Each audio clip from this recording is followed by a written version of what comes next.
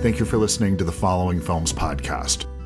Angelica Film Center, with operating theaters across the nation in New York City, Texas, Washington, D.C., California, and Virginia, and Sony Pictures Classics, have launched a special Bring a Friend Back to the Movies initiative, timed to the April 22nd release of the upcoming Sony Pictures Classics dramatic comedy, The Duke, starring Jim Broadbent and Helen Mirren.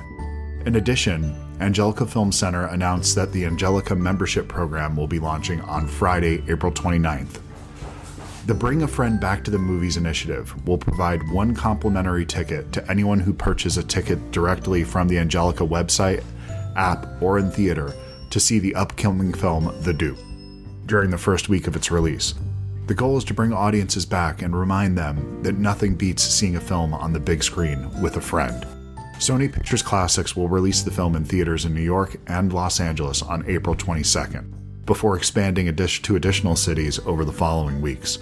The Duke premiered at the Venice and Telluride Film Festivals in 2021 and is certified fresh on Rotten Tomatoes at 95%. Today I'm joined by Jim Broadbent to discuss his work on The Duke and to thank him for making me look cool in the eyes of my 6-year-old son. Hope you enjoy the show. Thanks. How you doing this morning, Jim? Hi, Christopher. Very good, thank you. Or is it morning where you are right now? No, it's 5:30 in the evening. How are things on the other side of the world right now? It's all right. Weather's a bit miserable, but we're all right. Well, thank you for taking the time to do this. I got to tell you, I loved this film. There's this sweet spot that this movie hits for me, where it's based on a true story of something that I should have heard of that I had never heard of before, because it's such a ridiculously wonderful story. And I just absolutely loved these characters. And I'm so glad to have been told this story at this time. Was this something that you were familiar with going into this? I assume you probably were. No, I was 12 when it all unfolded, and I wasn't reading the newspapers or watching television news. So it passed me by. Well, I probably was aware of it at the time, but I vaguely remembered it when the script was sent. I think I do know that it's real somewhere, but it is, as you say, it's a ridiculous story. You never get it. So you never sell it as a fiction. The fact that it's real is the only way you could get it made. Really, it's such lovely people and interesting. An interesting tale, and I feel very strangely proud of the film. I mean, you think I don't have any hesitation telling people to go and see it. No, you'll love it. And sometimes you think, well, you do a film, you think it might not be your sort of thing, but have a look. But this one, you say, no, go have a look. You'll enjoy it. I've had a huge reaction from friends and family. Much more than anything I've ever done before. Well, it's right out of the gate. Just it's a fabulous film. You should be proud of this. This is just one that's this is something that's uniquely this is what film can be. This is something that's absolutely, it's very visual, but it's also a great story that's character driven. It's kind of hitting on all cylinders the whole time. So I get why you're proud of it. I would be as well. I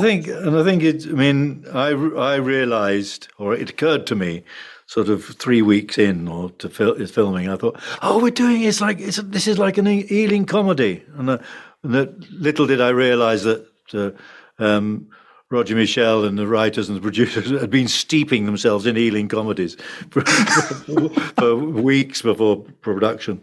But I think there is I can't remember what I was going to say. Following on from that, sorry. No, it'll come back to me. Sorry. But, no. You're totally fine. It is an Ealing. It is, so it's got that quality of Ealing comedy, but with the sophistication of 2020 filmmaking. So it's bringing those two elements together. Keeping that sort of slightly that innocent quality, and which is so charming, but actually with the sophisticated filmmaking that Roger was able to do. Well, you look at it, and it's just every element of it, where the visuals, the way that it's shot, the locations for it, the the way that it's edited. Every element of this is just absolutely beautiful. But in the end, it's really just this character piece that this movie doesn't work unless you have really these, you and your son. And, you know, if those two characters aren't the right actors in those roles, this movie doesn't work without it. You could hide behind all those other things, but this is really just a human story that it could work as a play, really, just the way this thing is written. It's quite, it's funny, but it's something that this is the type of film we don't see very often anymore. And this is a type of movie I deeply miss. Yeah, well, Richard Bean is a great playwright himself, one of the writers. So it's, and Roger Michel, he directed a lot of plays as well. So there's a sensitivity to what actors can do and a love of what actors do and bring to it, which comes in the writing and the directing, I think. And and Roger, his casting across the board was so accurate. I mean, the guys come into from the television detective vans, you know, then they all crowd into that room, and they're all absolutely, every actor is spot on, and they're absolutely dead accurate. And then the journalist comes in, you know, he says, you know, he wants the story. I mean, and he's exactly right. You know, it was a great skill of Rogers is getting his casting right, and he said I think he had said that the casting was the main thing that he wanted to get right in any filmmaking or playmaking, I suppose, as well. And it shows, because you're right. There's not a weak link in this chain. It's everybody is so fully realized that they have, you know, when you're at the bread factory, you can see all these characters that they might seem ancillary in another film, but it feels like they have full lives outside of this film that you could just veer off and tell a completely different story with any of these people. That it's just, they're all absolutely present. And it's really pretty impressive to see that in a film like this.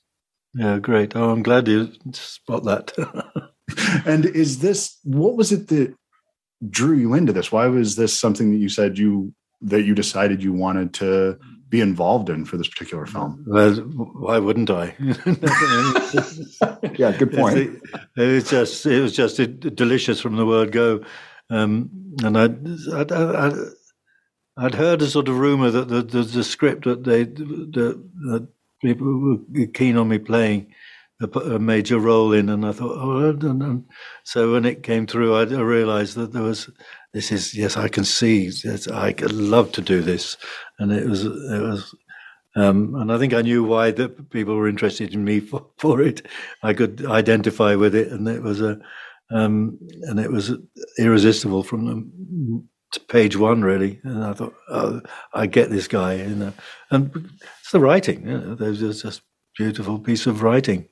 You know, it's very subtle but gets the jokes and the pain and the grief and the tension and the excitement and the anger and you know, it's all there, and just a very light touch. Well, there's this. Today's episode of the Following Films podcast is brought to you by Bookman's. So last time when I went into Bookman's, I actually had the intention of looking through some Blu-rays, DVDs, had something very specific in mind, but I happened to notice that there were several albums out, several vinyl records that I was interested in. In fact, there was a couple of crates that had new stuff, and the first thing that caught my eye was Black Sabbath Volume 4. So I started looking through this crate, and it was amazing because it was this rare moment when usually you look through a crate or two of records and you might find one or two things that you like in there that you're like, this is what I need to get.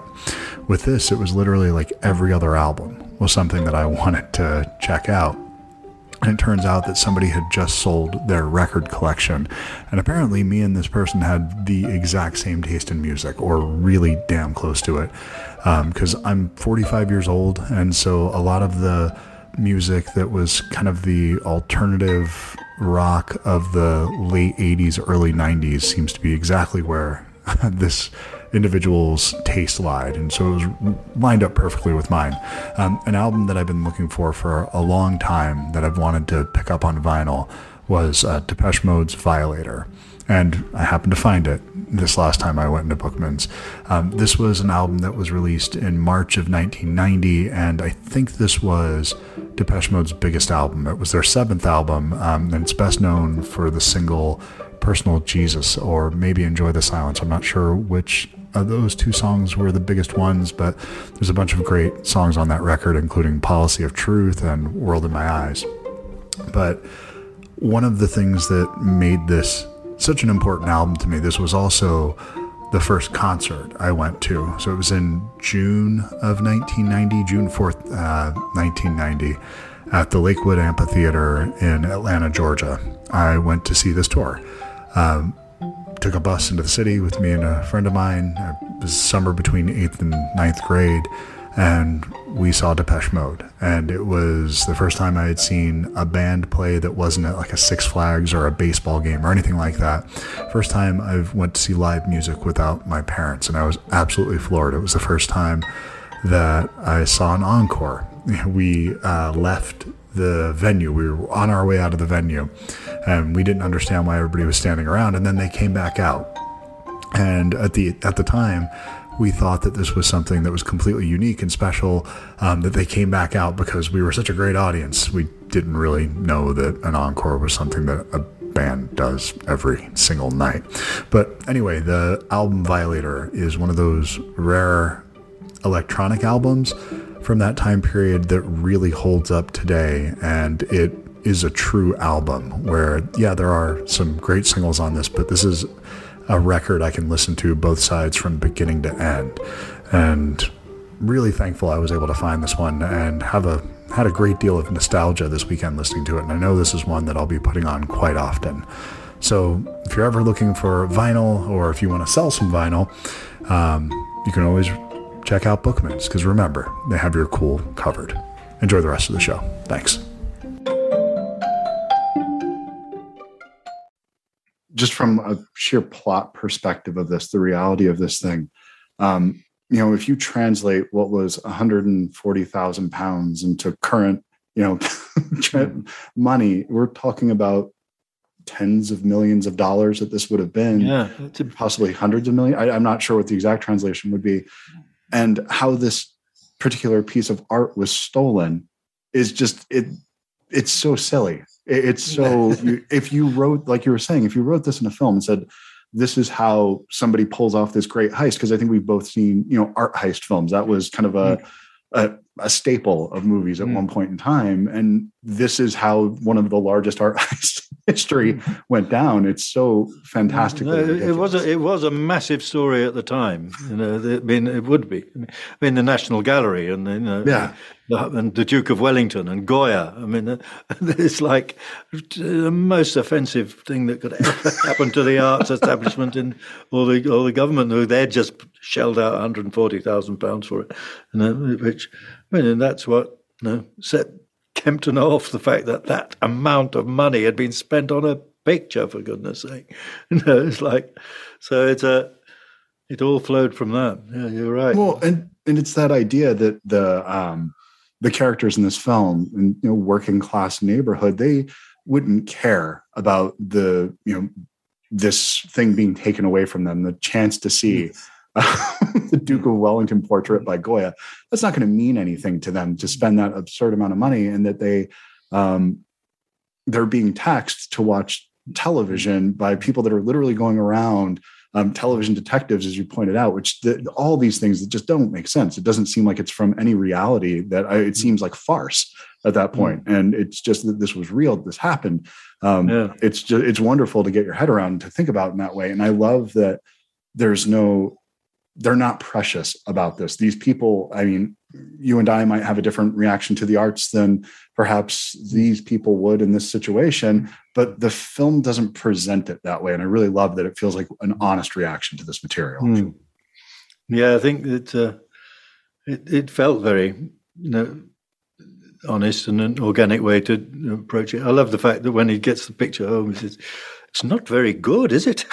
That's exactly what I was thinking. Artistic judgment of bringing it into it. That's the one moment, I think, where you reflect on the actual picture. Well, I remember when I was probably 5 or 6 years old, my parents took me to I think a Museum of Modern Art in New York, and we went in, and there was just these paintings that were just strikes of paint going across a blank canvas, and it looked like, in my eyes, like somebody just took a roller and went across it for about 30 seconds. And in my mindset, it was just, well, I could have done that. What is that? That's not impressive. And, this thing cost 140,000 pounds, and it's just tiny. It's not very large. It just seems like a little portrait. I get that. And I completely love that reaction to it. And this is one of those films that it's easy for me to share, to recommend to people. Not unlike you, where this is one of those ones, there's not many films that I could sit down with my wife and watch. I could sit down with my son and watch, or I could, have my mom watch this film, and we could all share this thing. It's something that it's never insulting or placating to the audience. It's something that's just a really warm, fun story. And congratulations on it. It's a great little film you got here. Great. Thank you. I hope people go and do you think it'll take off because it is a very British story. Do you think the America goes well in the States? Well, so my mom is from Bedford. So I have my mom's from Bedford.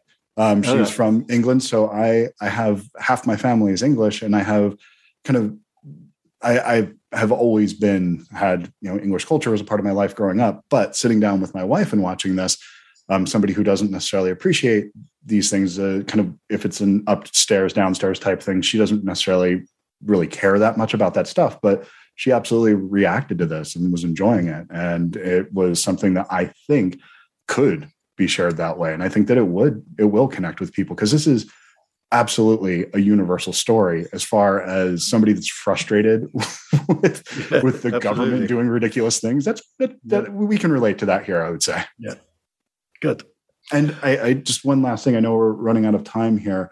Out of everything that you've done, we could have 100 different conversations about the different types of films that you've been involved in. Just looking over your career, it's so impressive, because you could have something that's a very lighthearted, family-friendly conversation, something that's more dark and more esoteric about some of the work that you've done. But there's very few people that I can speak with that I impressed my 6-year-old son. And you're one of the people that, when I told him I was talking to you, he was deeply impressed by it, because he's become obsessed with the Indiana Jones films. And to him, in his mind, Crystal Skull is the best one out of all the films. And I love having that perspective of a child who brings none of the baggage, and he just sees everything equally. And he's like, no, the one with the aliens, that's the good one. That's the one you need to watch. That's the most fun, clearly. Great.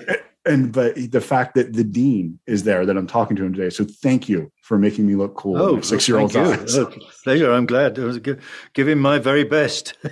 I will. He did have one question for you. He just wanted to know if you will be involved in the next one. That is a direct question from him. No, sadly not. Okay. I will pass that on and let him know. But know that your work is that transcendent. You're still connecting with kids and adults around the world. So thank you, Jim. I appreciate the time today. Good. Thank you very much. Okay. All right. Take care. Bye. And Bye. JPI, please cut. Thank you, Chris. Thank you. Bye. Time enough to figure you out.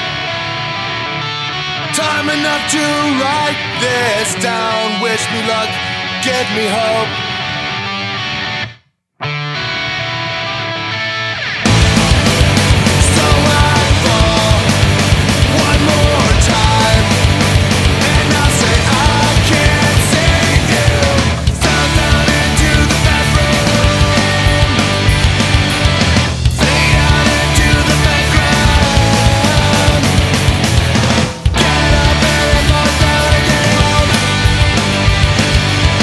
So I